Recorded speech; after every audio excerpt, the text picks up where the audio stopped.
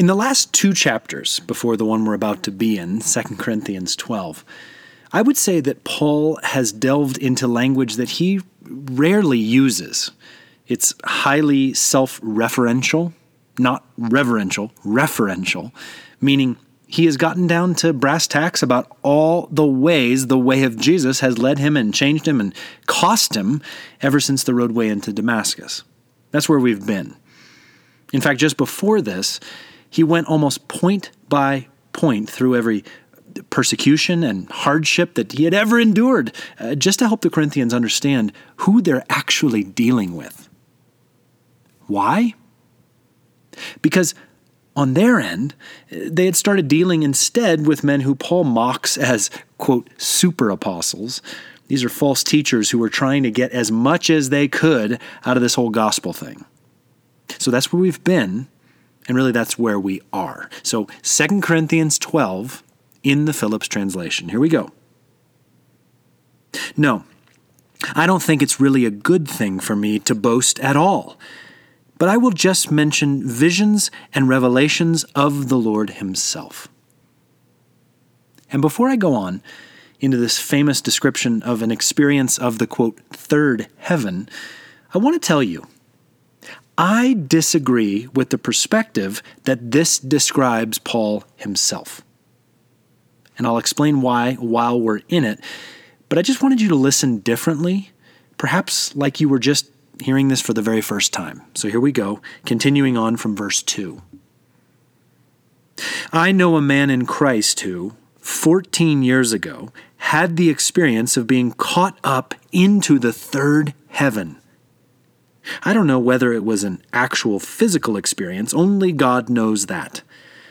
All I know is that this man was caught up into paradise. I repeat, I do not know whether this was a physical happening or not. God alone knows. This man heard words that cannot and indeed must not be translated into human speech. I am honestly proud of an experience like that, but I have made up my mind not to boast of anything personal, except of what may be called my weaknesses. If I should want to boast, I should certainly be no fool to be proud of my experiences, and I should be speaking nothing but the sober truth.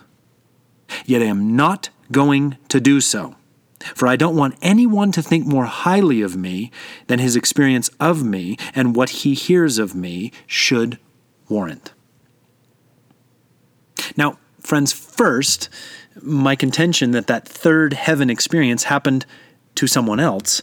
And then, my goodness, let's talk about the third heaven.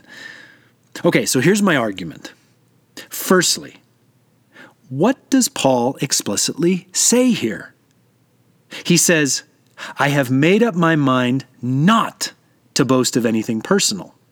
And even if the Corinthians had tried to get him to, he firmly concludes, I am not going to do so. So there's that. Then secondly, there's the fact of the matter that no other time in all the 43,293 words of Paul's that we have, in any of the other 12 letters of his that we can read, does he suddenly speak of himself in the third person. Frankly, it's just too awkward sounding to be properly Paul. And then lastly, there's the starkness of the Greek in verse 5. Listen, concerning such a man, toiotu, I will boast. Concerning, however, myself, emautu, I will not boast. Paul just, in my mind, couldn't be more clear in demarcating two different individuals, that third heaven man and himself, in setting forth this narrative. So that's my little argument. Also, by the way, it doesn't really matter. But now, let's talk about the third heaven, shall we? Except, if I'm being completely honest with you, which, by the way, I always endeavor to be, I have nothing to teach on this topic. I have never been drawn up into the third heaven. I wouldn't even know where to begin to even say anything. So, And you know, I rarely do this. I'm actually going to defer to another teacher. And this is someone, by the way, I very often don't agree with, because frankly, I have never read anything lovelier on this section and on this topic. So this is from the Scottish theologian William Barclay, and I would actually encourage you, close your eyes because this is glorious. Listen, he wrote, "For the mystic in the Jewish tradition, the great aim of all religious experience is the vision of God and union with Him. The mystic always has aimed at that moment of wonder when, quote, the seer and the seen are one, unquote. In their traditions, the Jews said that 4 rabbis had had this vision of God. Ben Azai had seen the glory and had died. Ben Soma beheld it and went mad. Acher saw it and, quote, cut up the young plants, unquote. That is, in spite of the vision, he became a heretic and ruined the garden of truth. Akiba alone ascended in peace, and in peace came back. We cannot even guess what happened to this man Paul references here. We need not form theories about the number of heavens because of the fact that he speaks of the third heaven. He simply means that his spirit rose to an unsurpassable ecstasy in its nearness to God. One lovely thing we may note, for it will help a little. The word paradise comes from a Persian word which means a walled garden. When a Persian king wished to confer a very special honor on someone specially dear to him, he made him a companion of the garden and gave him the right to walk in the royal gardens with him in intimate companionship. In this experience, as never before and never again, the man of whom Paul speaks had been the companion of God. My friends, I really want you to hear me say this. That is our invitation every day. Whether it was Paul or whether it was not, whether we are experiencing the first, second, or third heaven or just another day upon earth, whether he reveals himself in moments of overwhelming ecstasy or in deep-seated peace, the King of Heaven has invited us back to the garden, a perfectly restored intimacy like Eden's, and wants to walk with us as companion. Paradise is our experiential threshold, just as it was for Paul, whether he was traveling, free, or in prison. Friends, this is actually what is ours. I'm going to continue to read. So tremendous, however, were the revelations that God gave me that in order to prevent my becoming absurdly conceited, I was given a physical handicap, one of Satan's angels, to harass me and effectually stop any conceit. 3 times I begged the Lord for it to leave me, but his reply has been, "My grace is enough for you. For where there is weakness, my power is shown the more completely." Therefore, I have cheerfully made up my mind to be proud of my weaknesses, because they mean a deeper experience of the power of Christ. I can even enjoy weaknesses, suffering, privations, persecutions, and difficulties for Christ's sake. For my very weakness makes me strong in Him. But, I would say, and again, I like to do these, this is a theoretical exercise. What if intimacy isn't our goal? What if the companionship of God in the walled garden of the everyday isn't what we're actually after? Then, and again theoretically, this is perhaps how this section might actually read instead. Listen. So middling, indeed, were the revelations that I had of God that, in order to prevent my falling asleep in them, I received some difficulties, some challenges, some struggles of any number of natures, in order that I might, with full heart, realistically turn my heart toward him. From that position of remove, I prayed, without really listening for an answer, Lord, please make this struggle stop right now. And then I soldiered on, without really praying again and without listening for his most intimate answers, until things just seemed to get, at least somewhat, somehow, better. Therefore, I have made the most of making up my mind to ignore my weaknesses, because they make life hard, and I don't think the Christian life is supposed to be so costly. I can deplore and ignore my problems, weaknesses, tough times, losses, and challenges for the sake of making it through. For making it through seems like my only option. That's a pretty bleak rendering of that, isn't it? But friends, you see, if intimacy with Jesus isn't the goal of our journey with him, quite frankly, then something else is going to become the goal of our journey with him. It might be our comfort, our knowledge, our position in the church, something that seems good, but just isn't him. And without the intimacy in place to approach him with confidence, hear his answer, and walk the way alongside him, it all actually devolves into just wanting it to go okay. We miss the revelation of his voice, and we miss the chance in weakness to meet his strength. My friends, there is more for us of him in our trials. I would say to you, do not give up. Do not relent. Trust his presence, his purpose, his love. Let's continue.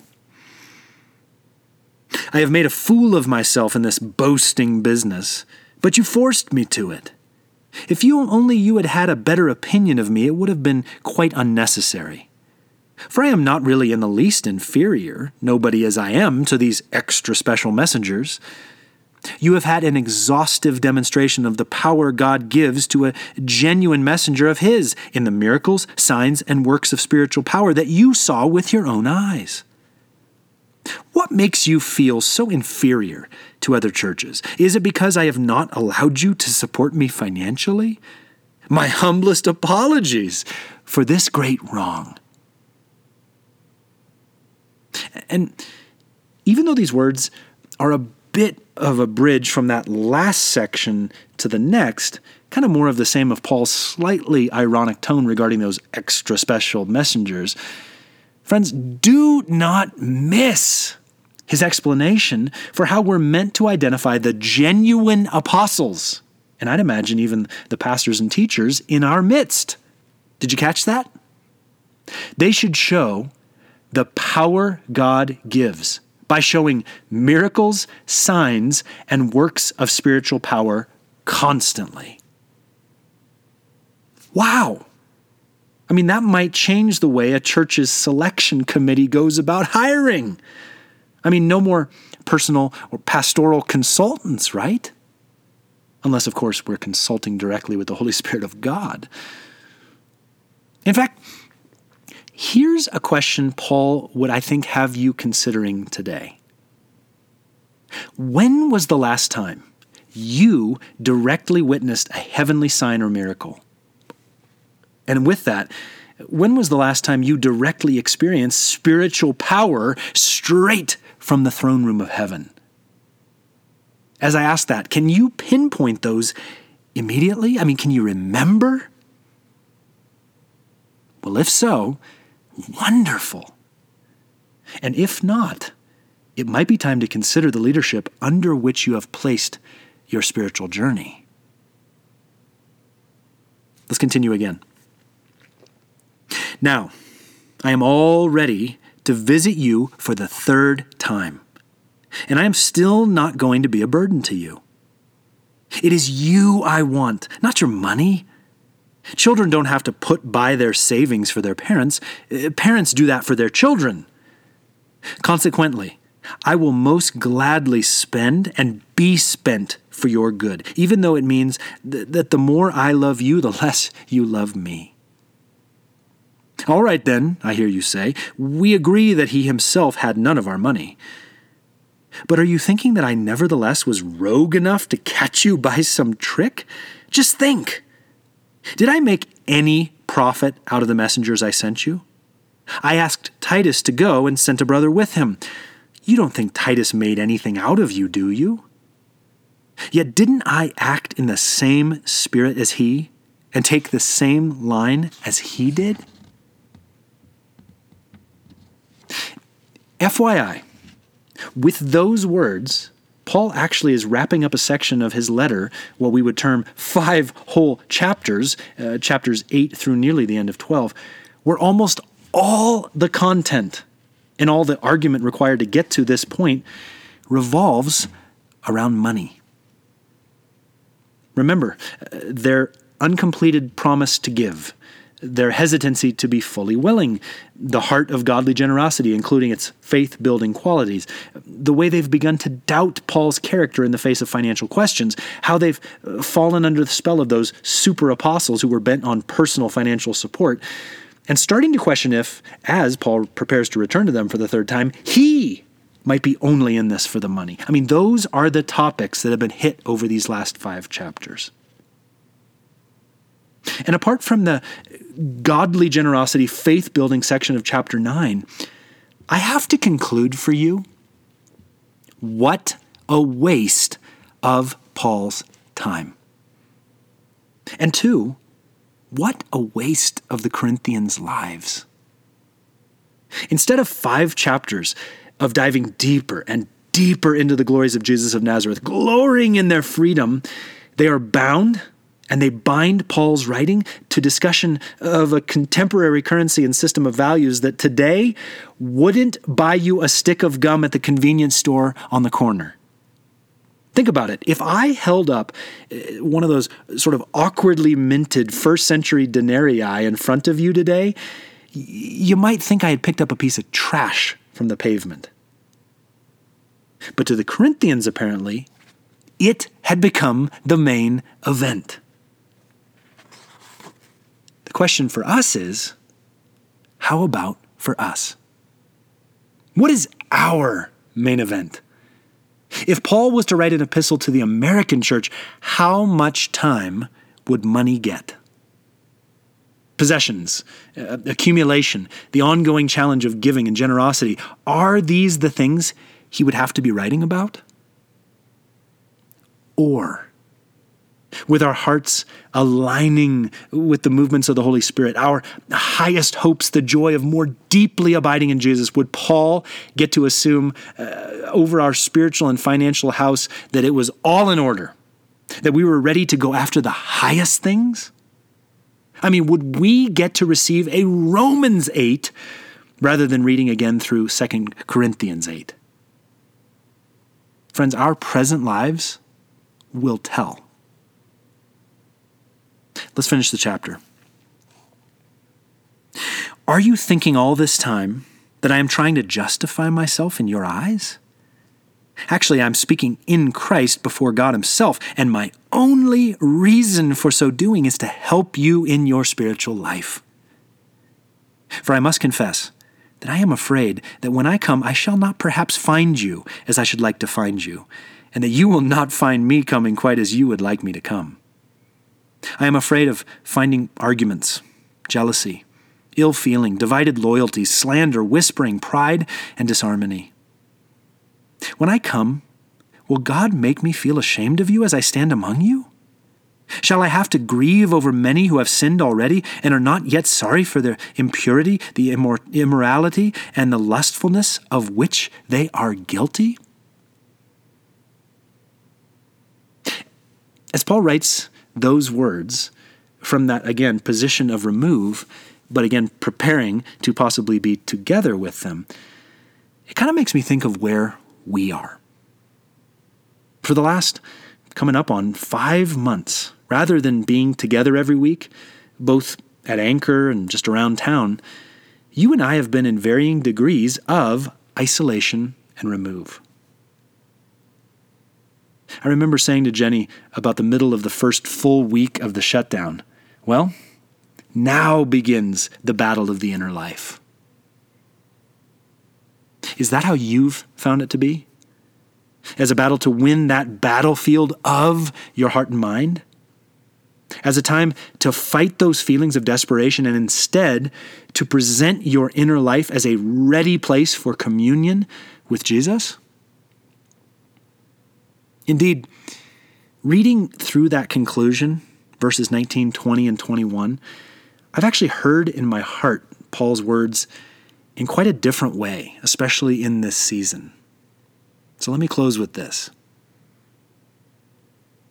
All this time, you have had ample opportunity to dig down deep into the realities of your forever finished justification. Christ himself, God himself, has been leaning forward to speak to you personally. His only reason for so doing is to establish his spiritual life in you. For he professes that he is always delighted to come to you and to make you into the person he should like you to be. And I guarantee that when his presence is fully manifest, you will find him even better than you'd hoped he could be. He will come to end all argument, all human need for comparison, hatred, division, lying speech, rumor milling, pride, and disharmony in you. When he comes, he will be so proud of your inviting him to come. He will wipe every tear from your eye, remind you of your perfect freedom from sin, eradicating all guilt and shame, and he will teach you of the glory of his way and of the righteousness he's already imputed to you. My friends, isn't Jesus wonderful? Isn't he? Thanks for listening.